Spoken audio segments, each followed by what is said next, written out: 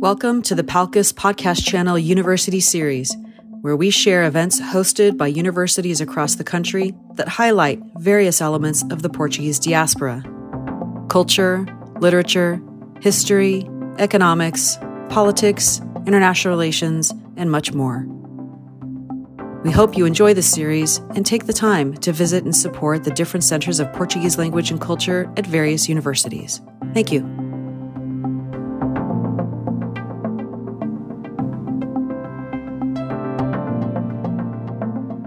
Hello, everyone, and welcome to another one of our events of the Portuguese Beyond Border Institute, PBBI, from California State University, Fresno, our fall speaker and conference series for, of course, the fall of 2021, everything still through Zoom. We're hoping to go back to some new normality sometime during the spring, to at least have a couple of events that will be live, although we will continue to do lots of different events Zoom, and even the ones we do live will probably be a hybrid version because we are able to get to folks elsewhere, those who join us from different parts of the country. We always have a good number of folks joining us, whether it be through the webinar or on social media outlets in other parts of the country: Texas, Arizona, Oregon, Washington State, even in the Pacific Northwest in Canada, Vancouver, British Columbia area, of course, East Coast as well, and some folks in Hawaii, which, of course, today's topic will be right up in their neighborhood. But for the remainder of the semester of 2021, we still have another 5 events, and all of them, of course, will be still through Zoom webinar. We're very excited to have this conversation, this presentation of a book just released recently.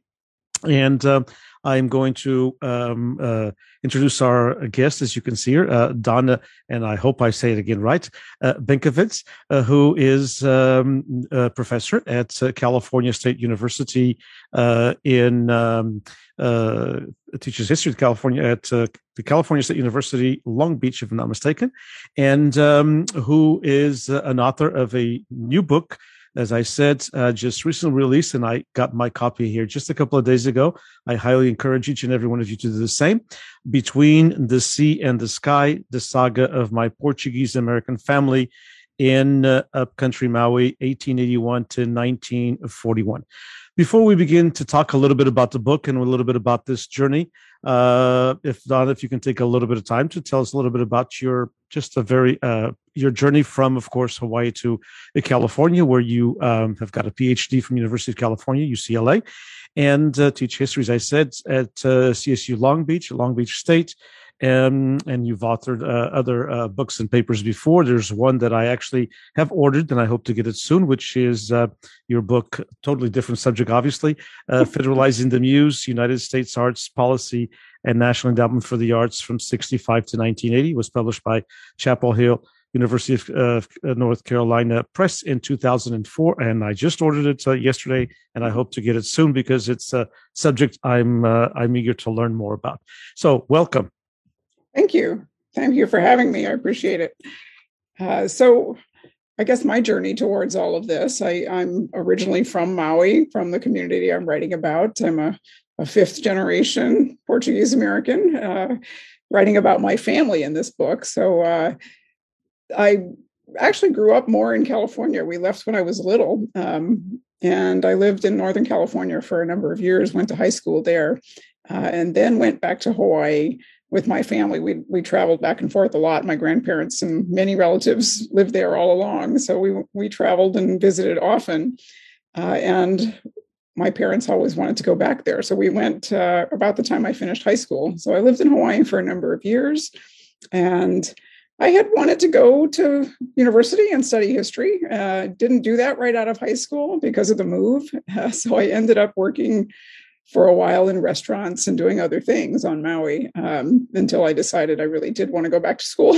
So I finished my kind of associate classes at Maui Community College while I was still working. And then I transferred to the University of California at Berkeley. So finished my undergraduate degree at Berkeley and then decided to go on to graduate school and came down to Los Angeles, went to UCLA for the master's and PhD program. So that's where I started working on the first book. That was basically a product of my dissertation, and then some additional research after I finished the dissertation, because I was interested in that blend of politics and culture that book is about. So I had a lot of fun with that, traveling around the country and doing the research, mostly in Washington, D.C. for that book. However, I was always interested in immigration history. And actually, my undergraduate thesis at Cal was about Polish immigrants, the other part of my background. And I wanted to learn something about that. So I did my senior thesis about the Polish immigrant press. And then when I went off to grad school, I thought I would continue with some immigration history, and realized, I didn't really want to continue studying Polish immigrants because I didn't speak Polish and I didn't really want to learn Polish. So I ended up shifting into that, the art and culture topic that turned into my dissertation. But, I've been thinking about this story for a long time, and I kind of came back around to teaching immigration history as a professor and decided now is the time to start sitting down to write this, because although it's a family history, it's certainly personal to me. It also fits in with the larger context of immigration history and Hawaii history and American history. And of course, Portuguese American history, right, in ways that I think are interesting beyond just my own family. When you were researching, of course, and when you were talking to folks, I'm sure that happened to your family members, people that you know in the Hawaiian Portuguese community. And when you decided to tackle this book, which is it's kind of course, it's a historical book, but in a more of a little bit of fiction, that you've created within the writing, which is wonderful. And congratulations on your writing. And when you were basically doing the first thought process, I want to write this book, what kind of compelled you to really want to write about a history that's part of who you are as a person, but it's something that's really hasn't been researched a whole lot and hasn't been written about a whole lot? Exactly. And I think that was one of my prompts, right, to get involved in actually writing a book. That whenever I talked about my family history and how they ended up, in Hawaii from the Azores, people always found that a very interesting story. So that was certainly one of the reasons I got into it. But I also realized when I started doing some work and research myself that there wasn't much written about this. And there's not a lot written about Portuguese as an immigrant community.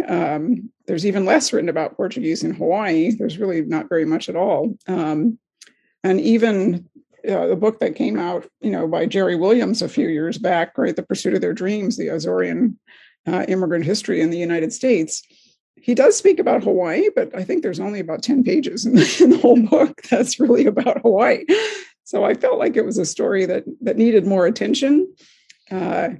And, beyond just the numbers and, the overall plantation history, I think the Portuguese in particular get lost because a lot of the histories of plantation work are focused on Asian Americans who are the majority after 1900. But in the late 19th century, which I start writing about, Portuguese were a pretty significant number of the population brought in to work in the sugar plantations. And then they're also unique because they many of them break away from those contracts. When they're finished with their 3-year contract, they go off and do their own thing and create their own communities. So there is a Portuguese presence, certainly in my hometown in Hawaii and in a lot of other locations that I think deserves a little more attention. Indeed. And you write right at the beginning of the book, and I quote, there's, referring to, of course, the Portuguese Americans, is at once a universal saga of dreams, struggles, successes, and setbacks, as well as a unique story of an important immigrant group who helped to build the industries and communities of Hawaii. We talk a lot about the Portuguese in Hawaii, not enough, obviously, in the mainstream world, but within maybe Portuguese American circles, there's always this kind of a little bit of conversation about the Portuguese in Hawaii. but it's more of is in a of where they're at, because it's a beautiful place, and very little is known about these how they built these industries and these communities that were an integral part from what I've read, and I said as again I've read only the first 78 pages, but of the first 78 pages of the book, they're an integral part. They really mainstreamed into whatever Hawaiian culture, with all the different ethnicities and all the different groups that there were at a particular time in the end of the 1900s, the beginning of the 20th century. They really integrated and were a vibrant, and still are in some ways, but were a very vibrant community and had a lot of influence in some of the changes that were made, it seems like. I agree. I mean, I think that's exactly right. They came in, when I originally started working on this, I thought I was going to be writing a lot about sugar plantations, and it turns out that's not really the case. That is the reason many of them came was to get that contract to go somewhere where they would have opportunity and a job and housing and all of that came with the contract.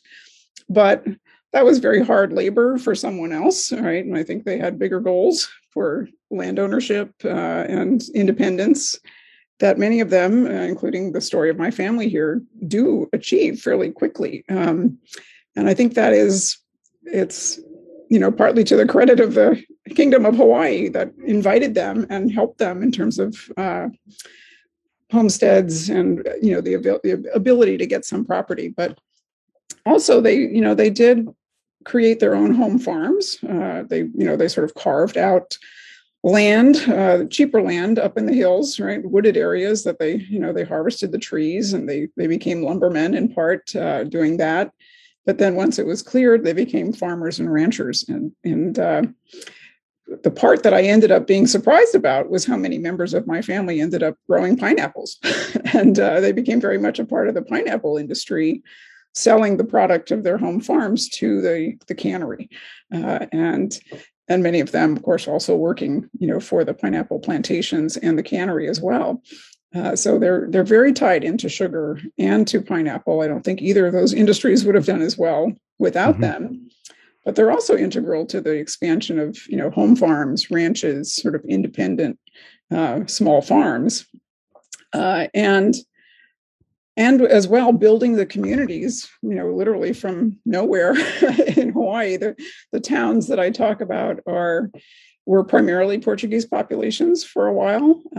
They built Catholic churches all the way across the mountain that are still vibrant churches today. They started off with Portuguese masses and Portuguese benevolent societies to help themselves out and their neighbors.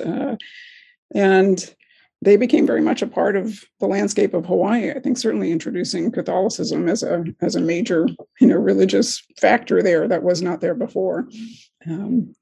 So indeed, I was going to say Catholicism wasn't really something that was, of course, a major religion in any way, shape, or form in Hawaii. And so from building those churches and the involvement of the Portuguese from the Azores, you feel that it was a contribution to a little bit more of a religious plurality also in the islands.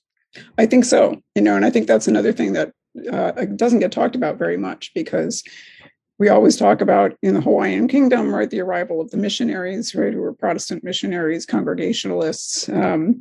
And of course, that is a major factor in terms of the religious history there. But the Portuguese did help to expand Catholicism and, really grow that, I think, in communities, especially outside of Honolulu at first. And that's still a big feature in Hawaii, right? Indeed. Yeah. And so your book basically is, of course, is the story of your family, and it takes them all the way from San Miguel, some of the very first days in San Miguel, in the island of San Miguel in the Azores, one of the 9 islands, and talks about the desire to leave, to go someplace else, to get a better life. It describes a community that worked very hard, and at the end of the day, didn't have much to show for that hard labor that was intense and that was a daily occurrence. It wasn't just an 8 to 5. And so the desire to leave, the desire to go abroad, how did that come to you as far as writing about that a little bit? Of course, because we're talking about way over 100 years ago, about 140 years ago, more or less. And so, tell me a little bit how you inspired you to go back and to talk about some of these places in São Miguel, Bertanha, and some of these places that Americans who are of Portuguese ancestry, whether they live in São Miguel or Corvo or Terceira or Faial, they will have heard of these famous freguesias in São Miguel. So a little bit about that, how not only you researched it, but what were your thought process in writing about that particular time? Okay. Well, again, I think this was really looking into the family history itself. We know that they arrived, this particular family, the Tacostas, arrived in 1883 in Hawaii. And the family story was always that the mother arrived alone with her children. So I wondered, what was that story? They talked about him going off to work in Panama. And so I went back and, this is the historian side of me, went back to figure out sort of what was going on when and how that might have been possible. And it seems very likely, right? That's exactly what happened, that he went, to work, not for the American version of the Panama Canal, but the earlier French construction, and caught yellow fever. And that was, of course, the family story, and died and never returned home. So the family had to decide what to do. So what I did find in the records was that one of the sons, right, a 17-year-old Francisco, decided to take the contract. And he is the one who signed on with the sugar plantation in San Miguel, right, and brought the family. So he would have been the contract worker, and I assume likely his younger brother as well. So they got the passage paid by the Hawaiian government and the plantation, the contract for the 3 years to work on the plantation in Hawaii, and then made that trek, right, that third of the way around the world, from the Azores through the Straits of Magellan all the way through the Pacific, and to Honolulu, right? So and you write that beautifully. I really enjoyed I felt like I traveled with them. Thank you. With all of their tribulations, and I was just, actually I put it down a couple of times, and my wife was doing something else, and I turned to her and I said, "Can you imagine doing this?"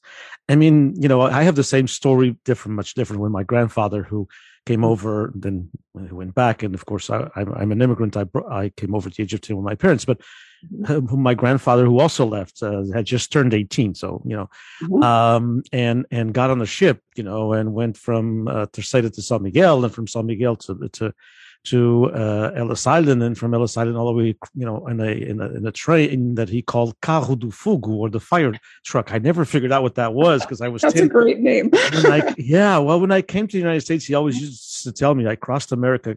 He was my storyteller anyway. We were from a group of a lot of my grandparents had eight daughters, and so lots of people at Sunday dinner, and he liked to go in his own little place to have some peace. And so I love to read, and I learned to read, at a young age. And so he was mesmerized that I knew how to read, because he didn't. And so he would tell me stories. We established, and so for about almost 3 years there, until he passed on, he would tell me stories just about every Sunday. But one of the stories was the Carro do Fogo, and that, because we didn't have the concept, of course, of train in the Azores, as you know.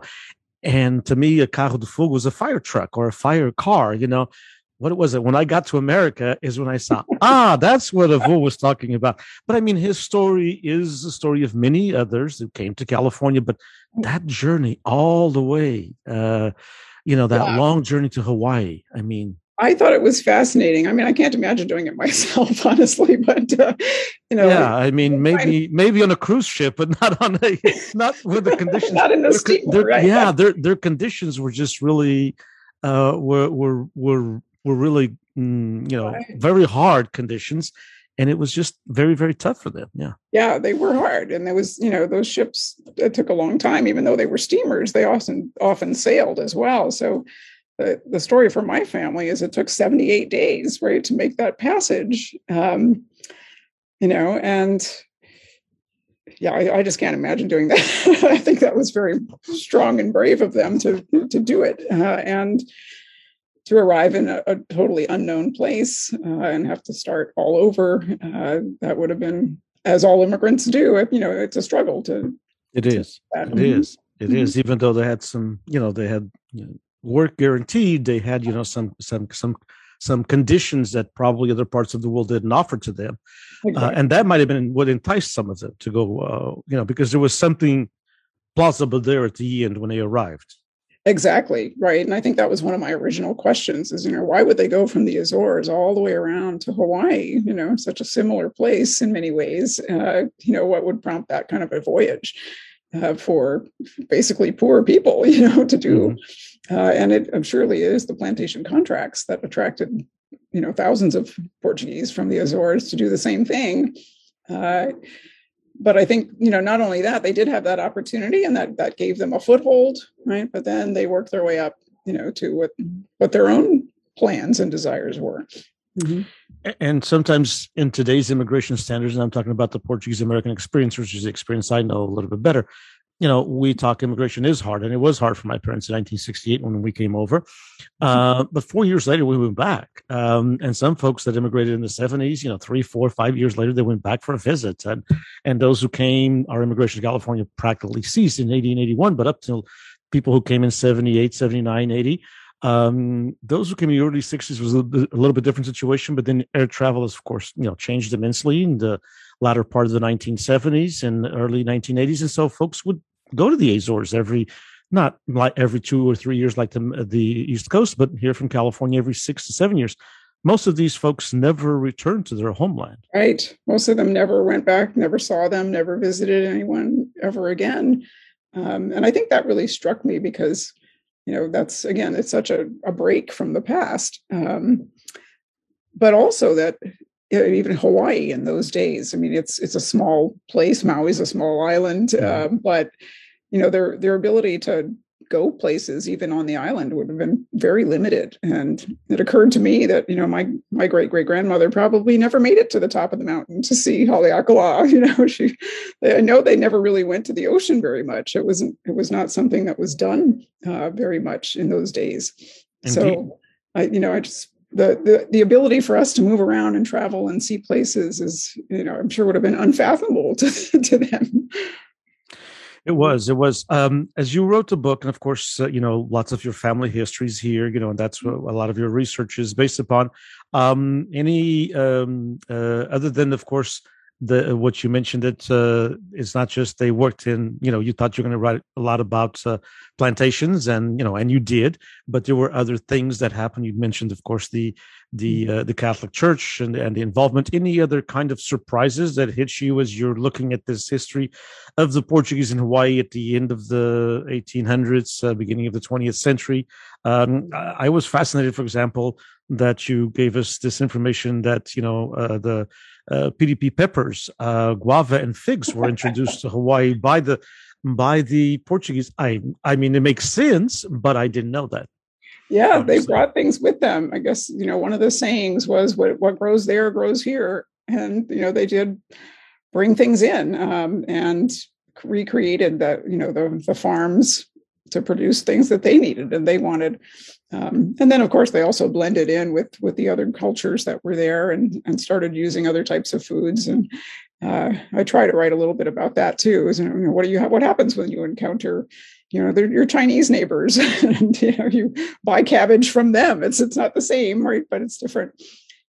So I think that diversity and that blending of cultures is very interesting. But, the Portuguese also maintained their own, right? And they kept those traditions, including the food. I mean, I think this is part of what becomes Hawaiian sweetbread, right? This is Portuguese sweetbread, right? Yes, and I love the recipes at the end. I love the recipes. Yes. So you did place a little bit of emphasis on food, and sometimes we forget how important food is in a culture. And we think everybody knows what, called couves or linguiça or whatever, just recently in a similar conversation, someone was talking about fidosh, malasadas, as it's said in Hawaii and San Miguel as well, and other islands. And so,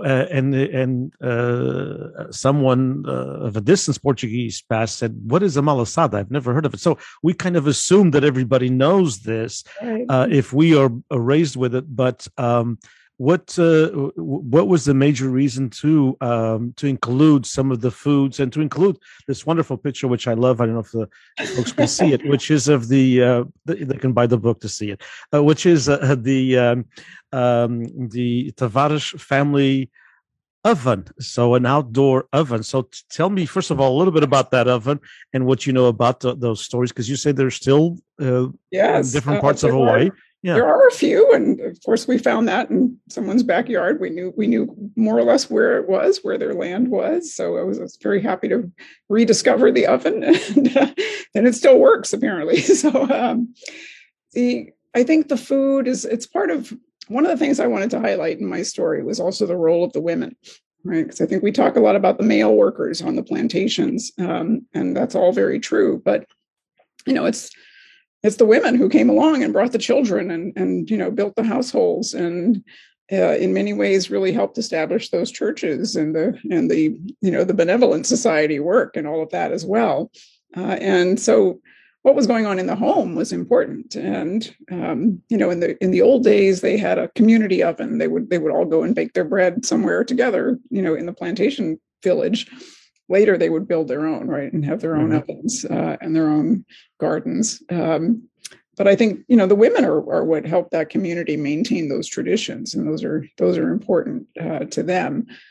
My great-great-grandmother was also the midwife, right, and I think that's an important role there as well. I mean, literally birthing the community one baby at a time, and they don't get a lot of the credit for that sort of work. It was sort of women's work. People didn't have their babies in hospitals. There really wasn't one back then, and there was a plantation doctor, but that was really just for the male workers. They kind of let the women take care of women's things, and I think the midwife had an important role, right, as not just the midwife, but the healer. And those were the days when they went and they would stay in someone's house, and not, before the baby was born, they would stay there afterwards and help take care of the mother and the children and the family for, up to a week before they left and went on, to the next job. And I think in the case of my great-grandmother, having lost her husband very young, this was very important as labor to help keep her family going. And so I wanted to highlight the women too. Yeah, indeed, and what I've read so far, it does. And actually, I was about ready to start chapter 4, which starts with like mother, like daughter. So there's a little bit of. I'm curious to get to that. You used a little bit of also of Portuguese, with, for example, the title of that chapter 4, "Qual é a Maria tal filha cria," and so. Were there some of these words, although I'm sure, the language was not a language of communication already as you were growing up, but were there some words that were still used by the family, in your case, 4 generations later, that were still used in once in a while in conversation, some Portuguese words, for example, any kind of word, what is it? Like you used the forno, and you used also, for example, the in the recipes, some of the recipes you have the titles of vinhedalhos, etc. So were there even for you, in your generation already, some words that are part of being Portuguese or being part of a Portuguese in Hawaii? Yes, absolutely. And, like I said, I'm 5th generation, and I still remember, conversations with Portuguese words thrown in all the time when I was young. I never learned the language, so, that kind of got faded away. But they spoke Portuguese for a long time in the home. I think the first generation certainly did. I'm not sure my great-grandmother ever learned English. She's, at least the first 3 generations really spoke Portuguese at home all the time. The children, once they went to school, of course, had to speak English and started, communicating both languages. But when I was looking at census records, right, following the family story, I noticed that most of them spoke Portuguese. Certainly the first 2 or 3 generations, spoke Portuguese in the home and did not speak English. Mm-hmm. So that was interesting. It took a while for that to dissipate, but by the time they got to my generation, that was gone, unfortunately. Sure. Yeah. It even happens here in the mainland. Sure. 3rd generation, 4th generation, of course. Do you mind reading a little bit of a passage, one of your favorite? I'm sure you have quite a few. I have a few myself, but and I didn't write the book, but of what I read so far. But I'd love to have you read a little bit to entice those of following us here and on social media. Right. Thanks for all the nice comments. So whatever you'd like to share with us, and then we'll continue the conversation. I have a few more questions myself. Okay. Well, I'll read a little passage. This is one of my favorite parts because this is when the family essentially arrives on Maui. I think we all have images of what our immigrant ancestors' arrival might have been like. And this was one of those instances that somewhat surprised me when I did the research. So here we go. This is the ship, not the main travel, but the ship from Oahu to Maui, right, arriving. So it says, many Portuguese laborers reached Maui at a pivotal point for the sugar industry, and their labor contributed to its success. Between 1877 and 1888, over 11,000 Portuguese immigrants arrived in the islands. For Margarita and her children, the view from aboard the small steamer nearing Kahului Harbor encompassed Klaus Spreckel's sugar operations in their heyday of modernizing sugar mill production, railroad transport, and harbor extension. Francisco and his brothers took in the scene with awe. Look at that, Antonio pointed to the steam puffing from the locomotive, making its way towards the harbor. Is that where we'll work? He asked Francisco as his gaze settled upon the large mill building and the tall smokestack billowing clouds into the air. Perhaps. It looks like the sugar mill, but we'll be in the fields to start.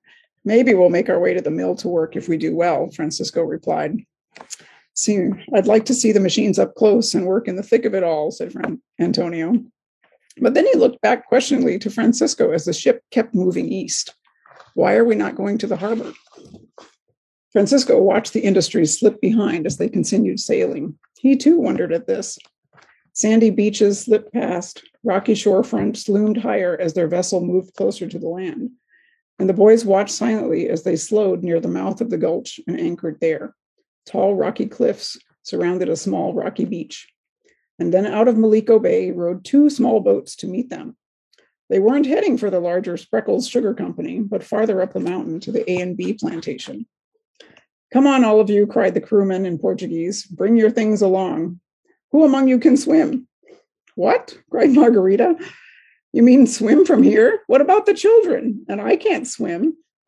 Little ones will ride in the boats. You women can get in the boats with them in the sacks. Men will ride along or swim along or hang on. The passengers gathered their belongings and queued up, some with eyes wide as they watched the men lower their things into the rowboats that pulled alongside. Now that the ship had stopped, it bobbed up and down in the waves, salty ocean water splashing up into the rowboats that also bobbed alongside, and not always in unison. The men had stacked the baggage into the boats and reached up to help the women and children. Teresa went first, over the side, down the rope ladder, and into the arms of the boatman. She sat on the bags and watched her sister Maggie climb over. Then they looked up to their mother. Margarita lifted her skirts and slowly made her way down the side of the heaving ship, her cheeks growing rosy as she released her billowing skirts and her modesty to grab the ladder tightly. In her mind, the 2-minute descent had stretched much longer until she, too, settled upon the little boat. Maria Augusta then passed her little daughter over to the crewman, who put her on his back and swung over the railing. Hang on tight, he ordered. Little Maria closed her eyes and obeyed as if her life depended on it, which it did, since she did not know how to swim. Okay. All the women breathed out a sigh as their group huddled together again on the little rowboat. Okay. Next came the men. Many of the Portuguese men had learned to swim back in the Azores. Some had been fishermen or sailors themselves. Fewer farmers had taken to the water. But Francisco had. He climbed down into the sea, swam to the front of the rowboat, and hung on to the side. Your turn, João. The ocean is warm here, warmer than Ponta da Costa, and it'll be like a baptism before entering our new home. Don't be sacrilegious, his mother called. She looked up as the other boys followed their brother. Weighed down, the rowboat turned towards the shore. With several men swimming along, the waves pushing them forward, it took little time to approach the beach. At last, they had arrived on Maui. Yeah, it's a wonderful passage. I remember it quite well. And sometimes folks may think that, and you mentioned two important parts there, that at times folks may take for granted, which is, well, they're all born on islands, so shouldn't they all swim? And as you mentioned there, the ones that were in the fishing industry, that had to fish for a living, and lots of folks, especially in the island of San Miguel, were involved in fishing. Yes, they learned how to swim, but as you pointed out there, the ones who were in farming didn't take much to the water. And so people forget that it's not like it was a whole different world. And especially as we talked about, that these people, our ancestors, worked from sunrise to sunset. And it's not like, okay, well, on Saturday, we're all going to go to the beach, and Saturday and Sunday is our beach day, and we're all going to learn how to swim, and we're going to take you young kids to swimming lessons. Some of the things that we take for granted today didn't happen in the Azores. It didn't even happen in the Azores 60, 70 years ago, much less 120 or 130 or 140 years ago. And that's true in Hawaii, too. My mother never learned how to swim, and she was 4 generations down. And I always thought that was funny. Here we lived in Hawaii, we had beautiful beaches not very far away, and it was just not something that was done for a lot of the farmers. Mm-hmm. Sure. Yeah, because people were, even in Hawaii, where they had a lot more opportunities, but still, farming is hard work, and it's a daily occurrence, and sometimes we forget about that. We have I have one other question as far as you mentioned the women. The community that was built in Hawaii, and a little bit I read throughout the book, it seems like the women kind of did bring that bond together. I mean, it's just like they were heavily involved, even if they may have not been on the front line. And that's happened in all kinds of other societies, very patriarchal. But it seemed like these very strong Portuguese women in your family that came over, that made the decision to come over, also had an integral part in creating the church and creating some of the benevolent societies, as you mentioned, the fraternal societies that we call today, and in creating kind of a social structure that kept the Portuguese traditions from cooking to going to church alive. Yeah, I think that's very much the case. That's why I wanted to write about that. I think they were very important people in the community, and I'm sure the community knew it at the time, but it's kind of lost in the historical record. They don't get as much attention. There's not very much paperwork that gives them any credit. I certainly couldn't find any record of the midwife having, delivered children, because all the paperwork is signed by the doctors somewhere down the line. So I felt like that was kind of missing. Something needed to be done there. But, even now, the women are still very much the people who help with the church community and the fairs and the festas and the money raising for the school and all of that sort of material. That's, the men contribute, but it's the women who often run the show on those. Sure. Yeah, indeed. And a little bit about your family history, which is the history of many Portuguese Americans in Hawaii, and lots of correlations with other immigrants to other parts at that particular time, even to the East Coast especially, and of course also to California in the late 1880s, 1890s. Lots of Azorians were also coming to California. But Hawaii has something that always fascinated me, which is this mixture of cultures. When Portuguese were only marrying Portuguese up until about maybe 30 years ago in California, I'm being a little bit facetious there as far as 30 years ago, but it's something quite of unheard of, 50 or 60 years ago. Hawaiians kind of mixed in, or Hawaiians of Portuguese background, of Azorean ancestry, mixed in with other ethnicities, with other, the Asian Hawaiians and even natives. It seems like there was a little bit more of a mix early on that didn't happen in other communities until a little bit later in, I would say, to almost the end of the 20th century in certain parts of certain communities here in the mainland. Well, I think it might be a matter of generations and timing, because I think if the first generations, certainly that I'm writing about, did intermarry with other Portuguese. They were sort of a community unto themselves, at least for that. And I think part of that was because they wanted their children to marry Catholics, and the other Catholics, more of a religion. So I think that's a religious factor in part. Eventually they get away from that, and it takes a couple generations, I think, before that really begins to happen in a way that's accepted. Because I mean, I did notice there were some Portuguese who married Chinese or Hawaiians, or it did happen. It wasn't, certainly not the majority for a while. But those first few that did that, they were brave. They were working outside of the tradition, and that was not always accepted at first. Mm-hmm. Okay. So it probably didn't happen here in the mainland as earlier as it happened in Hawaii, because immigration ceased basically to Hawaii in, I think, was the 1920s, to where here we had immigration all the way until 1970 something. Right. So there was that constant coming, of immigrants, and Hawaiians had already mainstreamed and were already working on, third and fourth generation, and 40, 50 years ago.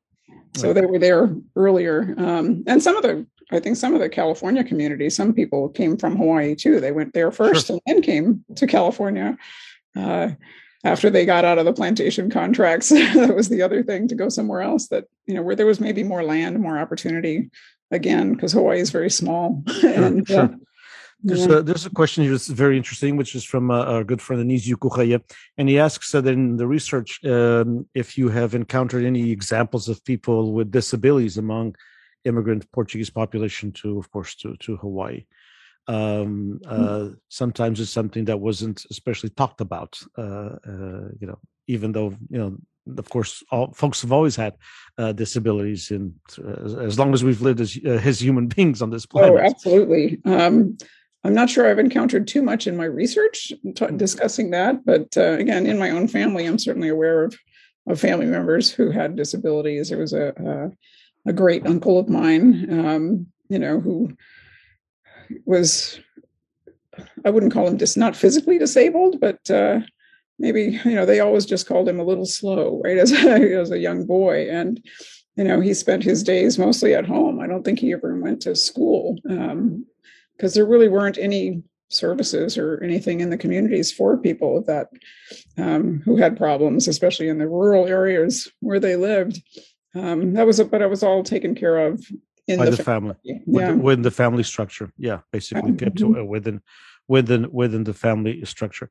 How important was and you incorporate quite a bit, as we mentioned a little while ago, the different foods. So for example, sometimes folks are probably aware that, especially here in the western part of the United States, there's lots of Hawaiian sweetbread, which is, of course, the pão doce, the Portuguese, and the malasadas, which are everywhere in Hawaii, as those of you who visited Hawaii have seen, the Portuguese donuts or the malasadas, which in modern day they've done a terrific job in just in infusing them with all kinds of things that we never thought were possible, of the traditional malasada. But I mean, here's something like malasadas, or filhos, as they're called in some islands of the Azores. They're not as popular, for example, as they are in Hawaii. Mm-hmm. You don't see many bakeries in the Azores carrying malasadas or filhos, other than the traditional, seasonal. But they're in Hawaii. So, how much was the food kind of an important way to maintain some cultural traditions, being that you didn't have the contact with the motherland because it was a different time, first of all, and second of all, because of the geographical distance? I think it's I think that's certainly part of it, right? That people were maintaining those traditions and doing things, especially the holiday foods and things like that. But I think this is one of the fun things about Hawaii and the different communities too, is that everybody exchanges food, and there's, the other cultures, wanted access to that sweet bread and the malasadas and the other Portuguese dishes as well. So they become popularized, and when they're sold at the church fair, it's not just the Portuguese that are going to come and buy it, and vice versa, right? The Portuguese, start taking in other, eating the chow fun and there's the so there's been a fusion.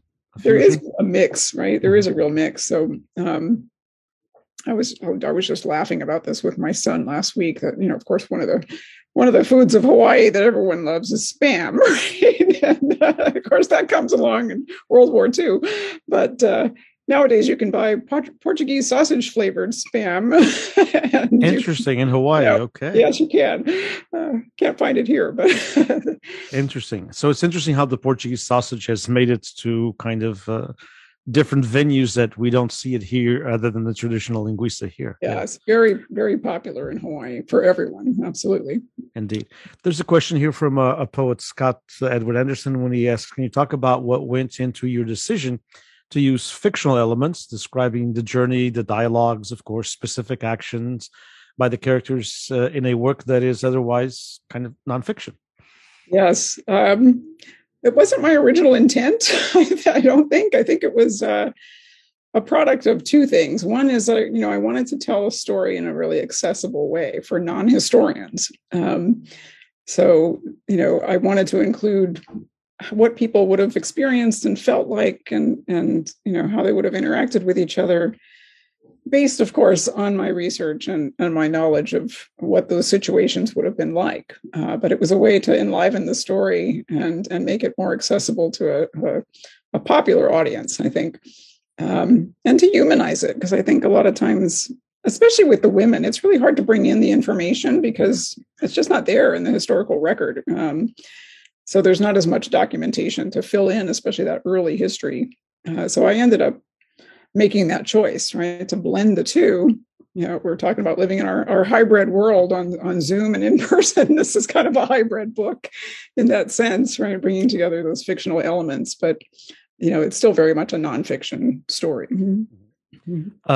You talk a little bit here when and going back to 1896, that you mentioned that actually in the census when you were doing your research and talking about 300 Portuguese farmers, which is for a small place, that's a lot of farmers already. And when you talk about by 1903, and quoting of course from your book, by 1903, accounts of land acquisitions show a steady increase in Portuguese small farm holdings, resulting from the Homestead Acts of 1880 and 1890s. Portuguese had gained thousands of acres in small plots across the islands and were in the third place among the landowners, behind Americans and Hawaiians.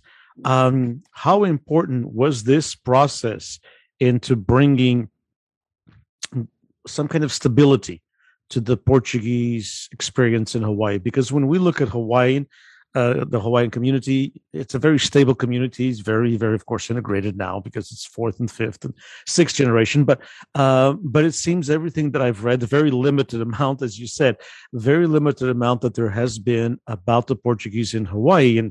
And Dr. Eduardo Meão Dias, who taught for many years at your alma mater of UCLA, actually did some research in the Portuguese in Hawaii and was one of the very first to do it from the mainland perspective.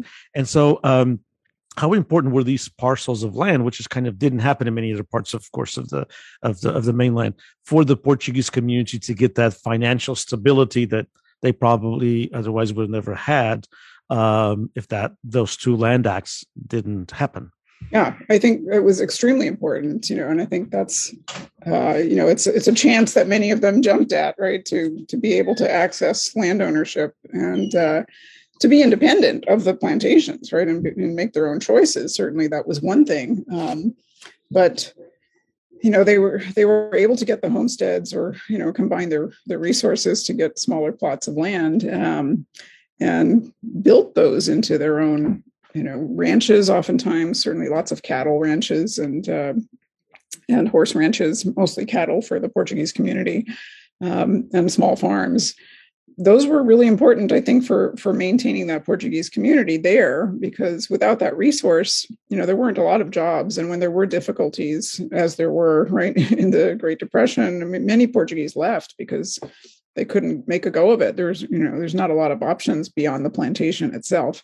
And in hard times, the plantations, let people go and stopped buying their pineapples, and, they had a hard time.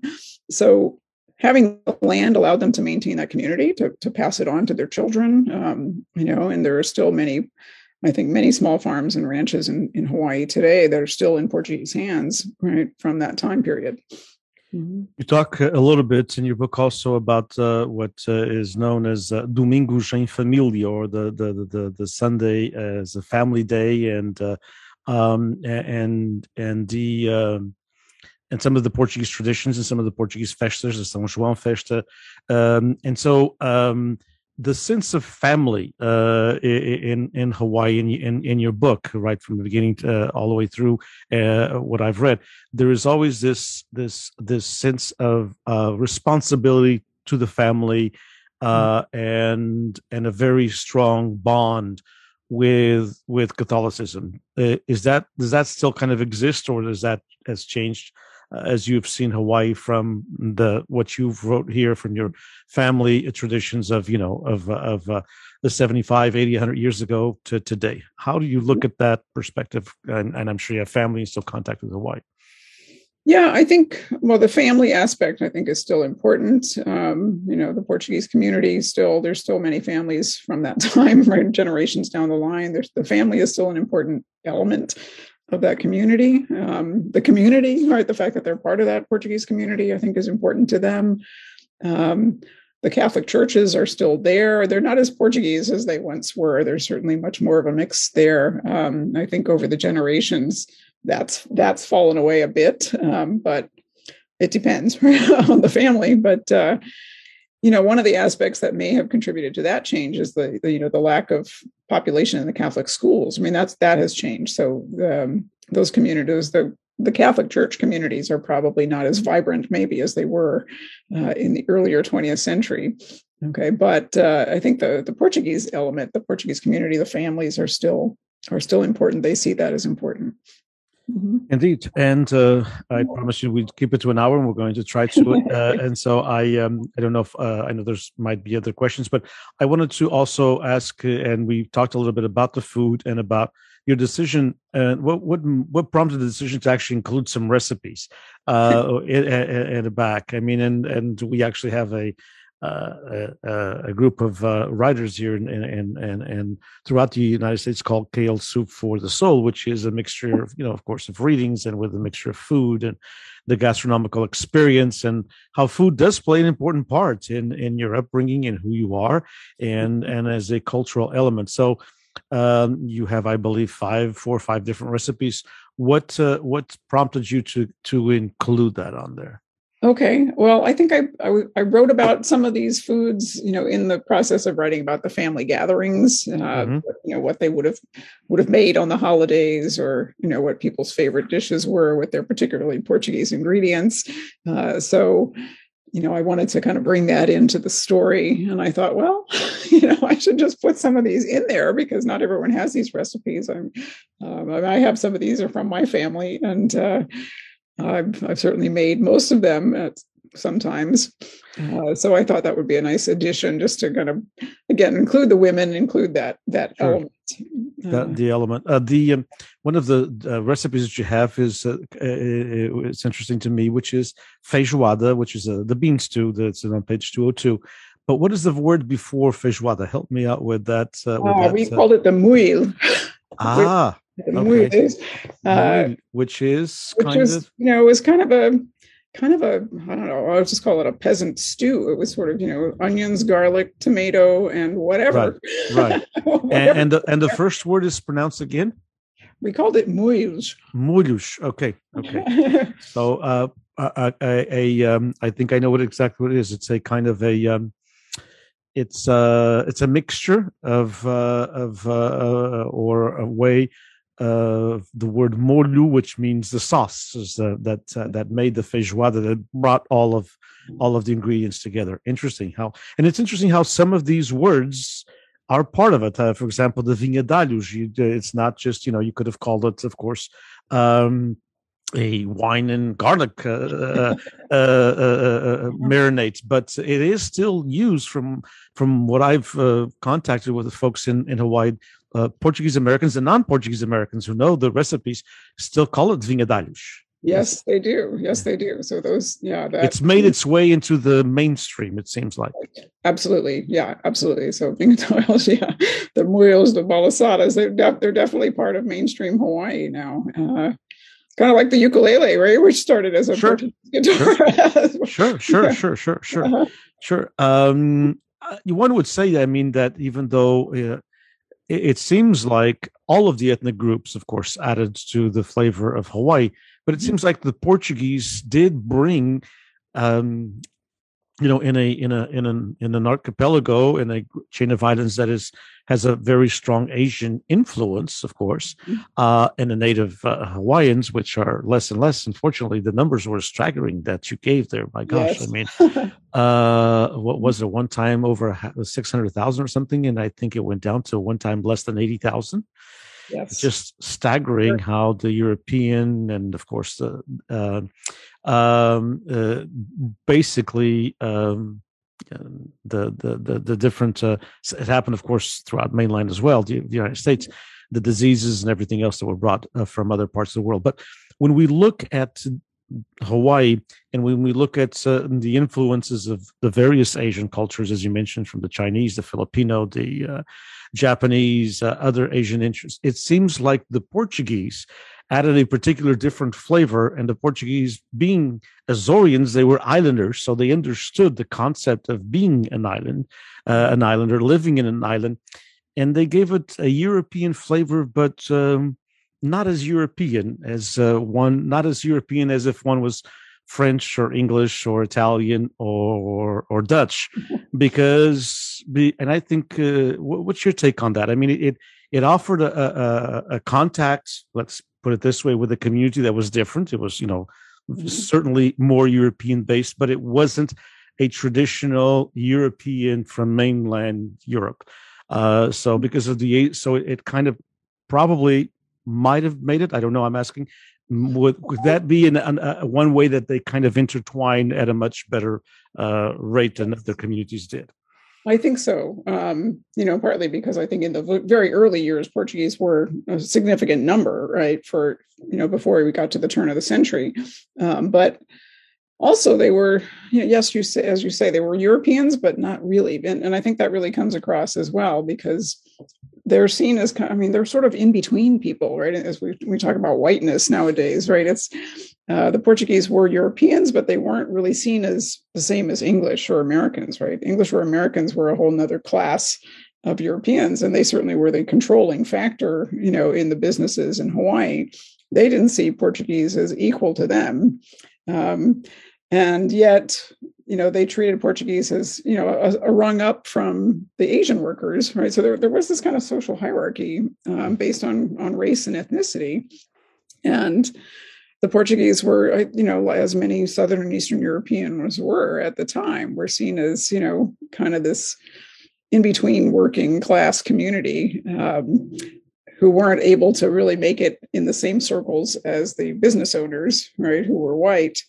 And it took them a while, right, to be accepted as essentially white Americans, right? That really doesn't happen until, I'd say it's starting around the World War I period. It really doesn't totally come into play probably until World War II, when they're fully accepted. And even the census records very distinctly list Portuguese as Portuguese and not as Caucasians until 1940. Interesting. So it was interesting when I was looking at some of those records, because there was one, I forget when it was, if it was 1920 or that had listed family members as Caucasian, and somebody had crossed that all out and written Portuguese. I thought, wow, that's interesting. So I think, in a way, as workers, as working class people in Hawaii, they were able to negotiate and work with other working class peoples in a way that the managers didn't, right? So I think they got along and interacted better, right, in that sense. There's another question. Indeed, I agree. There's another question. And who is the target audience of this book from your perspective as a writer? I think I was hoping it would be for many different groups. So certainly for the Portuguese community and people interested in that history, but also for people interested in Hawaii and Hawaii history. I think many people don't know very much about the communities in Hawaii. Especially in the older period. I bring this book up to World War II. I think post-World War II, we know a lot more about Hawaii and what that area is like. But I think the early history is not that well known. And I think, that was one of the things I wanted to do with this book is illuminate that a little bit more. So I hope, people interested in history in general would be interested in this. And also people interested in immigration, because that's an important theme here, right? That immigrant experience, and that striving for success and opportunity for the children, and I think that's something we can all identify with. Indeed. Mm-hmm. Well, Donna, thank you so much for spending this hour with us. The book again is, and I'll put it up so folks can see it, Between the Sea and the Sky. You can order it directly from Amazon. Amazon has everything, including books. It started one time with just books, but now it has everything. But it still does have books, thank God. And during the pandemic, I can tell you that it's a great way to get what we need in reading. And so Between the Sea and Sky, and we hope to in the future have Donna up at Fresno State and for a live session. And we are hoping to do an event, if not for the spring of 2022, certainly for the fall of 2022, where we get maybe 3 or 4 different writers with different genres and all have something in common, which is the Portuguese background, and have a little bit of basically a Portuguese American festival of literary festival with different authors. So we hope to have you up for that. But meanwhile, also Portuguese American organizations, if there's any event going on, I'm sure that it'd be a great opportunity for Donna to speak at and to talk a little bit about the book and do a little bit of a reading. As you said, I'm about halfway done, not quite, and I'm enjoying the mixture of the history of the nonfiction with a little bit of fiction as far as the dialogues and everything are concerned, because if it's of a particular time frame, and all of the nuances and all of the tidbits of information about a community that we don't know a whole bunch about, unfortunately, which is the Portuguese presence in Hawaii. There's been lots of things written about it, but as you said, not an entire book. There are some older books that were done, the Portuguese in Hawaii, and a couple of other things that were done. But as far as mixing in a story of a family that kind of is it's sort of story of many families, not just of yours, but it could fit in from the way I see it. And of course, the area, but it could fit in with other immigrant families. It's the Costas, but it could be the Rodrigues or the Sousas or the Borges or any other families that had this similar experience from the Azores. And so I appreciate it. One final thought that I had, and I wanted to ask you real quick, which is when people talk about the Portuguese, even now that you're 4th and 5th generation, and of course you're a historian, so that's not fair to ask you that question in relevance to everyone else who is not a historian or is not, in academia. But do you feel, by your contacts with your family and friends that you have who are Portuguese background, whether fully Portuguese background or 20% Portuguese background, like I know some folks in Hawaii, or 25 or 50%, do they have are they aware of the cultural legacy and of the strong presence of the Portuguese, of some of what you tell here? Are they aware of some of this history, first of all? And second of all, are they aware that their families came from a particular place, Portugal, from the Azores Islands? Is there still that conscience that where they came from? And some of them from Madeira as well. In Hawaii, I think there is. I mean, people do know, where their ancestors came from.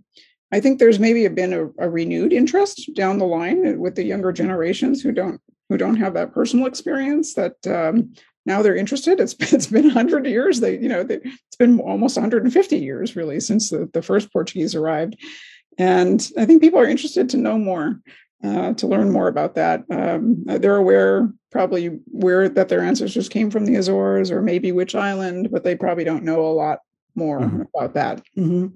So there's but that's interesting that at the end of 4 or 5 generations, most cases, either 4th or 5th, it is interesting that folks still know it is from the Azores, or it is from a particular part, and some of them, as you said, still know or from Madeira, or if they know if it's from the Azores, it's from this particular island of San Miguel. So it is interesting how that obviously was a work that was done from generation to generation.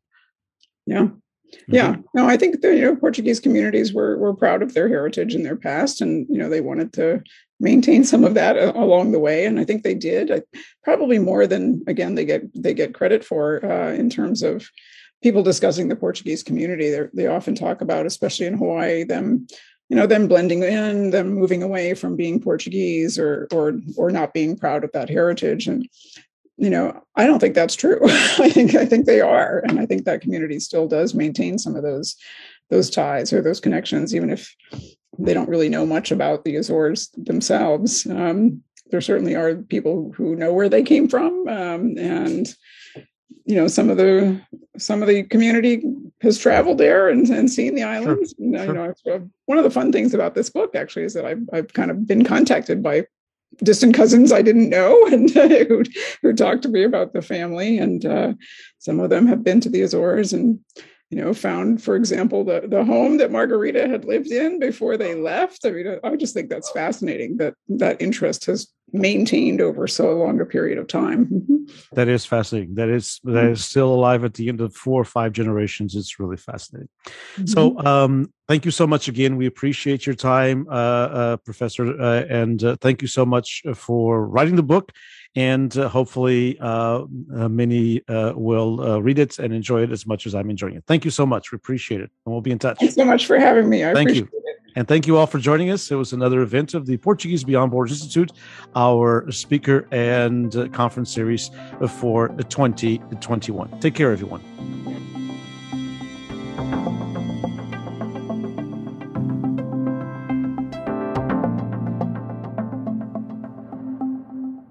Thank you for listening to this University Series episode on the Palcus Podcast Channel. The Palcus Podcast Channel is the only podcast network dedicated to all things related to the Portuguese community and Portuguese language speakers. To learn more about Palcus, make a donation, or become a member, visit www.palcus.org. To send us your feedback, email us at palcus@palcus.org. University Series logo designed by Silvera Designs. Podcast production by Run and Drum Media. The views and opinions expressed by the guests and hosts of this podcast are not endorsed by Palcus.